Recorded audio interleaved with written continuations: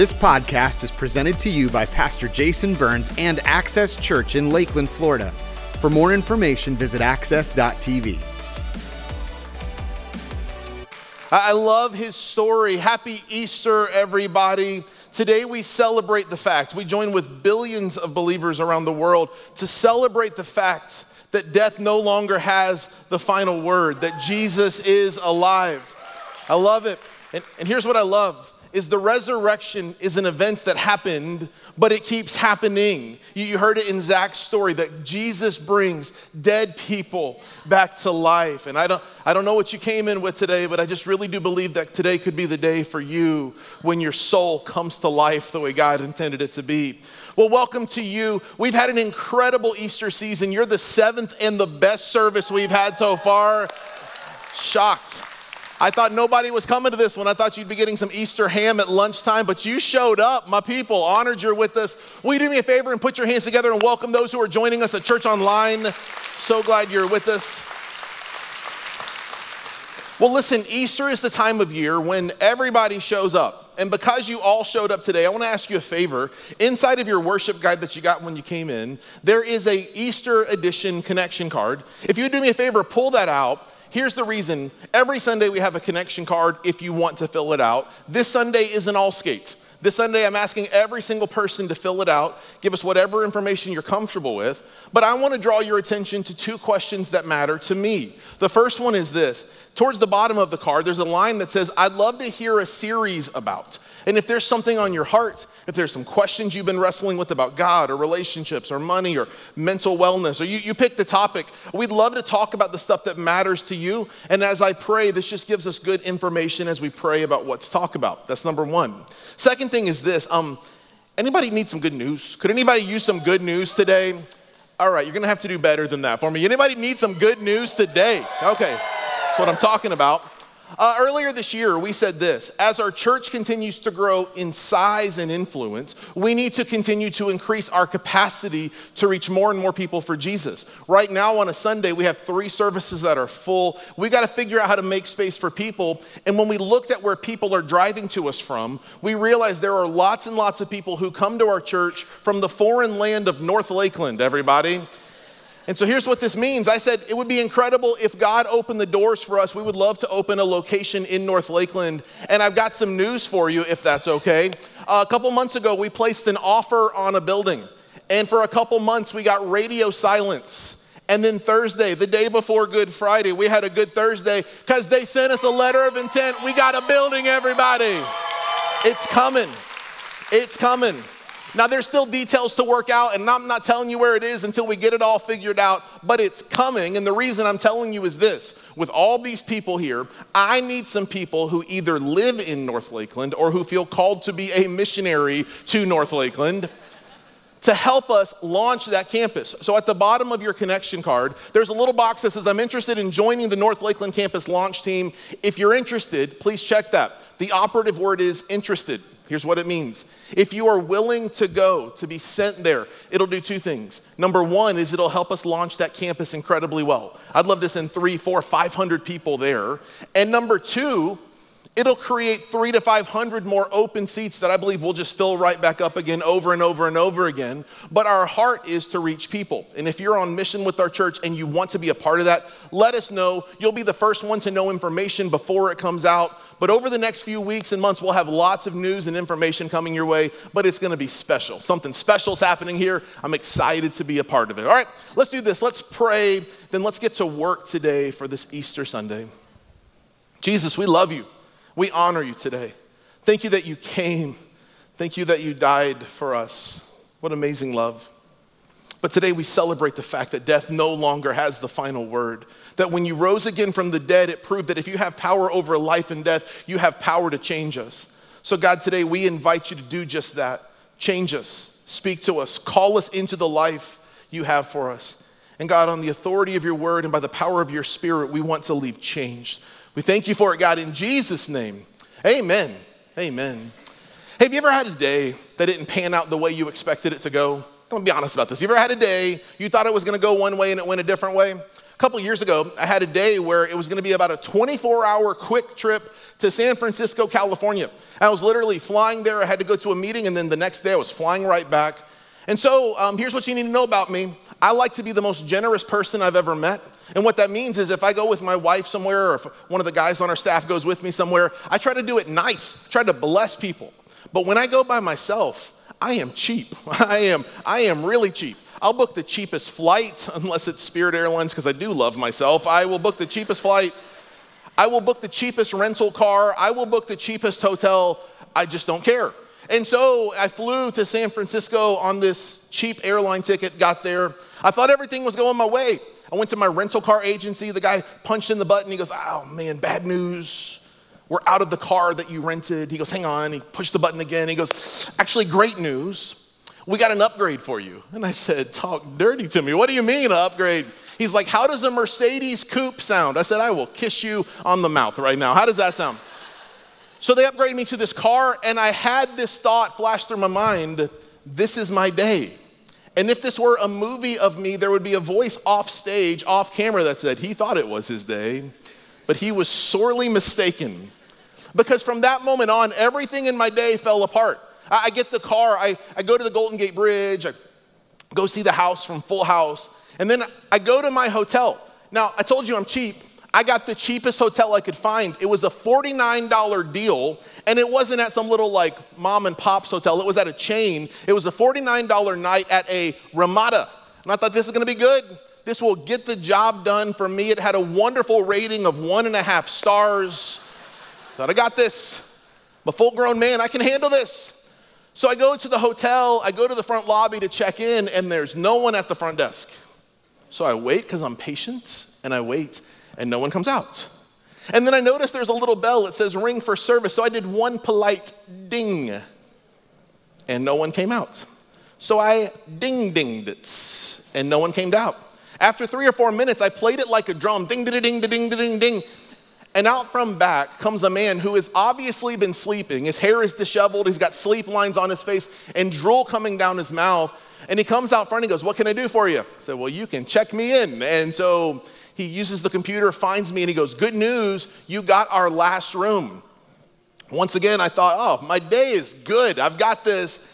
And he hands me the key to the room. Now, I want you to get this. If you ever stay at a hotel, every hotel gives you a credit card key that can be reprogrammed. But this man handed me an actual physical key, like the kind of key that can be taken to Home Depot and copied for $2. He hands me a key. And I thought to myself, I have watched way too many episodes of Dateline in 2020 for this, right? He was a pastor in Lakeland, Florida. That's how it feels like it's gonna start. I get my key, I go to my room, open the door, take one step into the room, and the carpet underneath me goes squish. That's another strike. And it's fine. I'm a full-grown man, can handle this. I look up over the bed, and on the wall behind the bed is smeared some sort of fluid. Exactly, I don't know what it is. I have no idea what it is. I'm just telling myself, all right, have faith. It's probably coffee, could be coffee. Just please don't be blood. I have no idea what it is, but whatever. I thought to myself, if I'll just close my eyes and go to sleep, I won't even see the wall. So I get in my bed. As I lay in the bed, turn the lights off, and not more than 30 seconds later, I don't know if it was real or in my mind, but I start itching all over my body. Have you ever had this experience? Finally, I thought, you can do this. It's the last room. Just push through. I fall asleep. I wake up several hours later, and I need to use the restroom. But again, I have this thought flash through my mind. Nothing's been going my way, and it is a 1.5 star hotel. I should probably turn the lights in the bathroom on. So I turned the lights in the bathroom on, and unintentionally disrupted a cockroach family reunion because they scattered everywhere.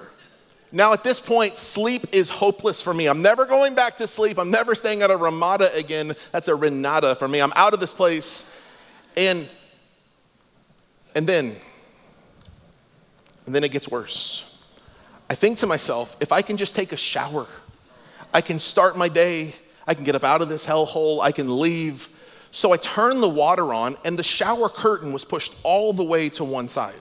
So I turn the water on, the shower comes on, and I pull the shower curtain closed. I kid you not, the moment I pull the shower curtain closed, this gigantic pair of black polka dotted women's underwear comes falling from the top of the shower curtain, does a triple axel, and sticks the landing on my shoulder.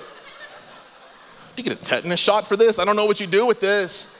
And that wasn't even the worst part. The worst part was the fear, thinking this is the moment I die, because this is the moment my wife calls me on FaceTime and I have to explain whatever this is. Okay, you ever had a day that didn't go your way? Come on, let's be honest. All of us have had a bad day. You ever had a bad week?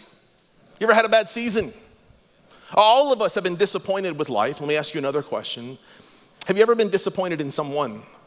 Has someone ever betrayed you, let you down, walked out on you? It always hurts, and with maturity, you think to yourself, well, they're flawed people. We all make mistakes. I'm sure I've hurt someone too. You ever felt like God's let you down? You ever been disappointed with him? Have you ever felt like you prayed your guts out and he was asleep at the wheel? Have you ever thought to yourself, God, I thought I'd be married by now. I thought I'd have children by now. God, I thought for sure that I'd still be married by now. God, I thought my career would be a certain place. I thought my finances would be in a certain place. I thought that investment that I risked everything for would be better, but it just hasn't panned out the way I thought it should. If you've ever experienced that or thought that, the Easter story is for you. And today, to help us understand it, I want to frame all of our conversation around the context of gardens. You see, the Bible is a story of gardens. It starts in a garden, it ends in a garden. Towards the middle of the Bible, there are two gardens intricately connected to the Easter story. There's the Garden of Gethsemane, and then there is the garden tomb. And today I want to start talking about disappointment. Let's start in the book of Genesis. Genesis chapter 1.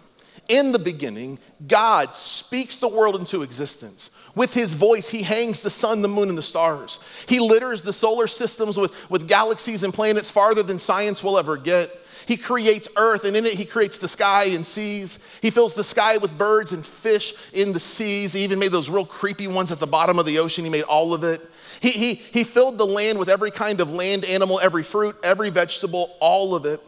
And as he creates every single day, his creation gets more beautiful and more intricate. It reveals his master artisanship. And as he creates, he says it's good, and he creates and he says it's good. And then at the end of his creation, he pushes some dirt together, and it says that he breathes into the nostrils of this dirt the breath of life. That ancient Hebrew phrase, breath of life, we would translate to mean soul. Here's what this means. Your soul from God is actually borrowed breath from him. Let me explain it to you like this. I think this is so interesting. This is the reason that when you come to church and you sing the songs that we're singing that are worship to God, you feel something in your heart that you can't explain. You've always thought maybe it's just something about being at church. It's not something about being at church. It's about using your borrowed breath, your soul, and returning it back to the one who gave it to you in the first place. As a side note, this is the reason that at Access, we do worship in such a big way. Some people are like, why do we need the lights? And why do we need the screens? We don't need any of it. We just think that if we're returning our souls back to its creator, we should do it with excellence and with everything that we've got. That's why we do it. So God breathes into this man the breath of life, and he becomes a living being. And it says that he's placed in a garden. It's the first garden in Scripture. It's called the Garden of Eden. Eden is an interesting word. It's an ancient Hebrew word which literally means pleasure and delight. I don't know what you think about when you think of the Garden of Eden, but this was always God's hope for humanity, that it would be a place of pleasure and a place of delight, where joy would run rampant, where happiness would be the norm. God's intention for humanity was this, and God places humanity in this garden, and his goal was so obvious. It's literally woven throughout the beginning of Scripture. God's goal was closeness with us. This is the reason in Genesis 2 and in Genesis 3, the authors illustratively say that God would walk with Adam and Eve in the cool of the day. This was something that they looked forward to, they longed for, and it also reveals God's heart because he also longed for it too. God's heart was always closeness. So Genesis 2, God puts Adam and Eve in this garden. And then at the end of Genesis chapter 2, there's this really weird verse. I'll be honest about this. It's very strange.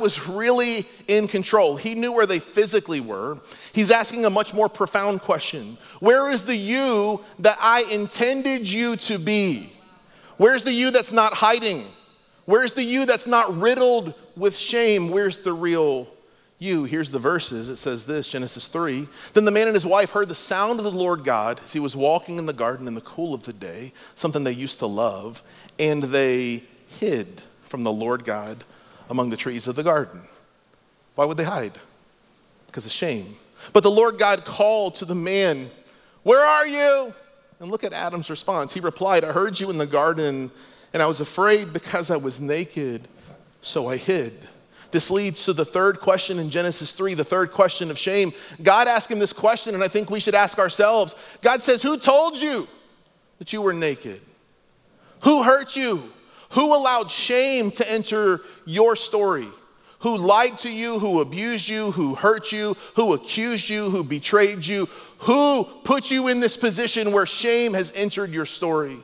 The next verse after the one we literally just read, and he, being God, said, who told you that you were naked? Who told you this? You were never intended to know this. Have you eaten from the tree that I commanded you not to eat from?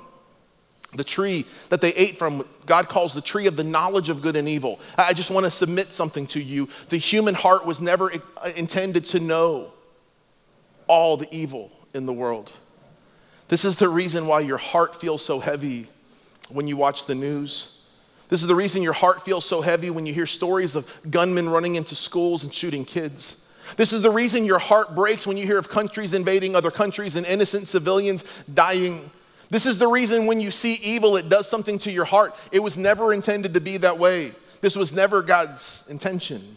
So Genesis 3 verse 23, God takes Adam and Eve and he banishes them. He sends them out of the garden. And this, in my opinion, is the genesis of disappointment. What do you mean? Adam and Eve had been in the garden, in paradise with God, living God's best, his blessed life for them. They've experienced perfection. But now, they're on the outside looking in, and they're in the shadow of perfection. What it means is they know what it could be, but they're not experiencing it for themselves. I think a lot of us live this way. If you've ever thought to yourself, this can't be the way my life turns out. This can't be the way my story goes. It shouldn't be this way. If you've ever experienced that before, I believe you're living in the shadow of perfection because your soul longs for what God intended, but you're feeling something that you can't ever begin to explain. There's a psychological and kind of a medical term. It's a condition. It's called phantom pain. Phantom pain is when a person loses a limb, like they lose an arm or they lose a leg, and months or years go by, and they start to feel pain as if the arm was there the whole time, and the arm isn't there. And I think a lot of us live with a spiritual version of phantom pain. It's like we live with this belief that I know that this isn't all that there is, but I've never really, I don't have anything to compare it to because I've never gotten to experience perfection. It's a phantom kind of pain. If you feel this in any way, shape, or form, I want you to know you're not alone. If disappointment feels like the undercurrent of a part of your story, I want you to know that the Easter story is for you. If you fast forward into the Bible, Jesus enters another garden. It's called the Garden of Gethsemane. I was there just a few years ago. The Garden of Gethsemane sits in the foothills of the Mount of Olives on the outskirts of Jerusalem. It is this beautiful, serene garden. There are 1,000-plus-year-old olive trees there today. It says this, Mark chapter 14, Jesus and his disciples, went to a place called Gethsemane, and Jesus said to his disciples, you sit here while I pray. He took Peter, James, and John along with him, and he began to be deeply distressed and troubled. He says, my soul is overwhelmed with sorrow to the point of death, he said. Stay here and keep watch. Going on a little farther, he fell to the ground and prayed that if possible, the hour might pass from him, and then listen to Jesus' prayer. Jesus says, Abba, Father. Abba is an ancient Aramaic word which literally means dad or daddy, but it's like the most beautiful, precious, intimate way that a child can speak to their father. When my daughter Ella was little, she called me Dada, and I loved it. Then she got a little older, and now it's Daddy. This would be like the closest we can get to understanding this word. And Jesus calls his father Abba, he said, everything is possible for you, so here's what I want you to do. You take this cup from me. Like, I don't want to do what I'm going to have to do. I want you to get this. Yet. One of the most consequential conjunctions in all of Scripture. One of the most singly seminal words in all of Scripture. Yet. Like, I don't want to do this. If you want to take this from me, you have my blessing. Yet. Not what I will, but what you will. Jesus is in the garden called the Garden of Gethsemane. Remember that Eden means pleasure and delight. Gethsemane in its original language means pressed. It's probably called pressed because there were so many olive trees there and the olives would be pressed for their oil. But I don't think it's accidental or coincidental that Jesus is in this garden of pressing and he feels pressed by the weight of the world in this moment. He feels overwhelmed. What is he facing in this moment? Well, he knows that crucifixion is right around the corner from him. Like if you knew when you would die and how you would die, specifically if you knew that you would die like tomorrow and you knew it was going to be excruciating the way that a crucifixion was, can you imagine how you would feel in this moment? All of this pressing on him. You ever been around someone who's going through a difficult time and all of a sudden they just snap? And for no reason, out of them comes this disgusting anger or this vicious violence just comes out of their mouth. And they kind of snap out of it and they say, oh, I am so sorry. I have no idea where that came from. I know where it came from. You know where it came from. It came from within you. It's because the only thing that can come out of you is the stuff that is inside of you. If I took an orange, sliced it open, and I squeezed it, you would be shocked if oil or gasoline or lemon juice came out of it. But if orange juice came out of the orange, you'd be like, of course, because that's what's inside of it. Okay. When pressed with the weight of the world, knowing that in hours he would be betrayed, falsely accused, beaten within an inch of his life, stripped naked, humiliated, nailed to a tree. Wouldn't you feel the weight of the world too? Luke, one of the other gospel writers, adds this interesting detail. He says, in being in anguish, he prayed more earnestly, and his sweat was like drops of blood falling to the ground. There is a medical condition, it's rare. It's called hematidrosis. Hematidrosis is when the capillaries in your skin, in your head, are under such intense pressure that they literally burst, and when they burst, blood slowly trickles out of your skin the way sweat does when a person is exercising. And Jesus is under such intense pressure that his sweat turns to blood. You need to get this. This is such a powerful moment. Because the Garden of Gethsemane, this moment for Jesus, is one of the pivotal moments of decision in the course of human history. Why? It's because everything that was done in the Garden of Eden is being undone because of the Garden of Gethsemane. You say, what does it even mean? Because of the sin of one person, shame enters the world. Because of the obedience of another, shame has no place in your life anymore. Because of what happens at a tree, sin enters the world. Because of what happens on a tree on a hill called Calvary, sin is forever defeated. Jesus has this moment that all of us have to face. You see, in the Garden of Eden, we saw Adam and Eve, and what are they doing? They're holding on to control. What do we see with Jesus? His example is you don't hold on to control. You say, yet not my will, but yours, which is surrender. How incredible would it be if all of us just made this decision that when it comes to our disappointment, when we don't understand, even when I don't understand, I can trust that my God is still good and he's still working on my behalf. All right, let me end with this. If anyone would understand disappointment, certainly it was the disciples. These 11 or 12 guys that were with Jesus everywhere he went. They saw the miracles, they heard the teaching, they saw him turn water to wine, and they saw him walk on water. They saw him raise people from dead. They saw him open blind eyes. They saw the miracles. They heard his teaching. They believed he was who he claimed to be, and they sold everything to follow him. They left businesses, they left family, they left security, and they follow him. They thought he was their ticket out of the oppression of the Roman government, and yet they also stood in the shadows as he was nailed to a cross and as his head fell in death. We now call that Friday Good Friday. I don't know if you've ever stopped to think about why we call it Good Friday. It's certainly anything but good for Jesus. But it was so good for you and for me. He dies to pay the price of the sins of the world. You need to get this. All of this happened so fast that no one had time to prepare.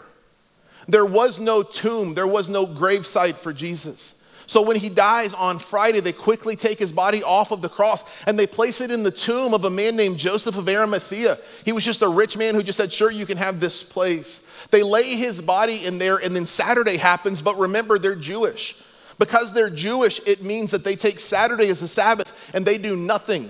Now, typically in Jesus' day, when a person died, family and friends would take oil and spices and they would mix it together and they would do what's called anointing a body for burial. We think of anointing like a spiritual word. This wasn't spiritual. This was just to help the decaying process and to help with different smells. But because it all happened so quickly from Friday to Saturday, they put him in the tomb, but there was no time to anoint his body. And then Saturday happened. Think about how desolate, how dark, how embarrassing Saturday felt to the disciples. Think about how lonely they must have felt. They pushed all the chips to the center of the table. They were all in on Jesus. And now he's dead and he's lying in a tomb. But you need to get this. Some people call Saturday Silent Saturday. I want you to get this point. Just because God's silent doesn't mean he's inactive. Just because you can't see what he's doing doesn't mean he's not actively at work on your behalf. Saturday comes and then comes Sunday, Resurrection Sunday. Now we know it is Resurrection Sunday because we've read the story, we've heard the story. For them it was just Sunday, and I want you to see this. John chapter 20 says this: early on the first day of the week, Sunday, while it was still dark, Mary Magdalene went to the tomb and she saw that the stone had been removed from the entrance. So she came running to Simon Peter and the other disciple, the one Jesus loved, and she said, "They have taken the Lord out of the tomb. We don't know where they've put him." Why would she say this? Because her experience is the same as mine. When people die, they typically stay dead. And Jesus had made all these claims and all these promises that he would rise again from the dead. But how do we know that they didn't believe him? Because no one was sitting outside of the tomb waiting. There was no person with the snare drum doing a drum roll waiting for the tomb to open. There was no one with a microphone counting down everybody, 10, 9, 8. None of these things happened. Nobody expected there to be nobody in the tomb. And they show up looking for him. And Mary Magdalene is the first one there, and she doesn't see his body. She gets the disciples. They come and they look. And what is their assumption? Their assumption is that he has been taken away. We know from the book of Mark chapter 16 that Mary and some other ladies had come with the oil and the spices to anoint his body because they had run out of time on Friday. They came with the oil and spices because they expected him to be there and to be dead. And with his death, buried all of their hopes and all of their dreams. Mary's crying in the garden a few verses down. Jesus, who is alive at this point, shows up and asks what's going on. And she says, "They have taken my Lord away," she said, "and I don't know where they've put him." At this, she turned around and she saw Jesus standing there, but she didn't realize that it was Jesus. And so he asked her, "Woman, why are you crying? Who is it you're looking for?" Thinking he was the gardener, they're in what's called the garden tomb. She said, "Sir, if you've carried him away, tell me where you've put him and I'll get him. Stop playing with my emotions." She doesn't realize she's talking to the one who her heart longs for. And then Jesus said one word to her. Jesus said to her, "Mary." Psychologists will tell you the most beautiful sound to a human's ears is your name spoken in love by someone who loves you. Jesus, who created her, who loves her, speaks her name, and when she hears it, imagine this moment in her soul. Imagine all of the despair, all of the disappointment, all the disillusionment, all the stuff that she's navigated emotionally in the last 48 hours. Imagine all of this crescendoing to a moment where hope somehow floods out all of those other negative emotions. Imagine how her soul feels in this moment when all of a sudden she realizes that Jesus is who he's always claimed to be. Imagine how she feels in this moment when she realizes that the resurrection is true. If we had an hour, I'd love to sit around and talk about the evidence of the resurrection. I could tell you the fact that Jesus shows up to Mary Magdalene first is one of many evidences. Jesus showed up to over 500 people, many of whom wrote about their encounters where they saw and touched him with their eyes and with their hands. I could give you maybe my favorite personal example is of the disciples. There's 11 of them left at this point. and they all saw him. And this is what you need to know. All of these disciples were later maliciously martyred for their stories and for their belief. Here's the point. People don't die to protect a lie. People will die for an ideology. People will die to protect a dream, but no one dies to save a lie. And they all were maliciously, atrociously murdered. But that's not the best evidence. The greatest evidence of the resurrection is a changed life. The greatest evidence of a resurrection is your life going from darkness to light. The greatest evidence of the resurrection is when you realize that you were once lost in your sin, but God in his infinite love sent his perfect son for you. So now you have the choice. Will you be like the people in the Garden of Eden and hold on to control? Or will you model your life after Jesus in the Garden of Gethsemane, where you hold on to surrender? Just let go. Say, Jesus, I trust you. What if for you this Easter, hope was on the other side of surrender? And what if for you this Easter, it moved from being a holiday that you celebrate to an experience that changes everything for you? And what if this Easter was different for you because it wasn't just something you did where you checked the church box and checked the God box, but instead this Easter you realize that the God who came back to life is bringing dead things back to life, and he invites you to experience that changed life as well. Here's how I want to end today, and this is different than I ever end. Inside of your worship guide, will you pull that connection card out one more time? I want to end today by asking you to do what I would call an audit of your soul. All I mean by this is, I want you to be honest. Has the resurrection of Jesus changed you? Like, have you allowed him to bring you back to life again? So here's the audit. At the very bottom of that card, there's the letters A, B, C, and D. I want you to check which one applies to you. Some of you would check A. You would say, Jason, I'm already in a relationship with Jesus. Check A. For others of you, today is the most important day of your life, because today, letter B, you might say, I want to begin a relationship with Jesus. If this is you, we're going to throw a party in your honor in just a moment. Some of you need to select letter C, because you're not quite there yet. You've still got some questions and you're kicking the tires of faith, but you're considering following Jesus. Just be honest. Others of you might be honest. You might say, the only reason I came to church today is because I was promised brunch afterwards. But letter D, I don't intend on making that decision. Would you take a moment and be honest? And let's all do this, everyone in the room. And I want you to be honest about where you are spiritually. And then when you're done checking that box, would you bow your head and close your eyes all across this room? I want to pray for you now. Jesus, thank you that Easter wasn't only meant to be celebrated, it was meant to be experienced. And God, for so many of us, the truth is that we've relegated the resurrection and Easter Sunday to just one more thing we do on this busy weekend. I pray that we'll experience the hope that Jesus offers.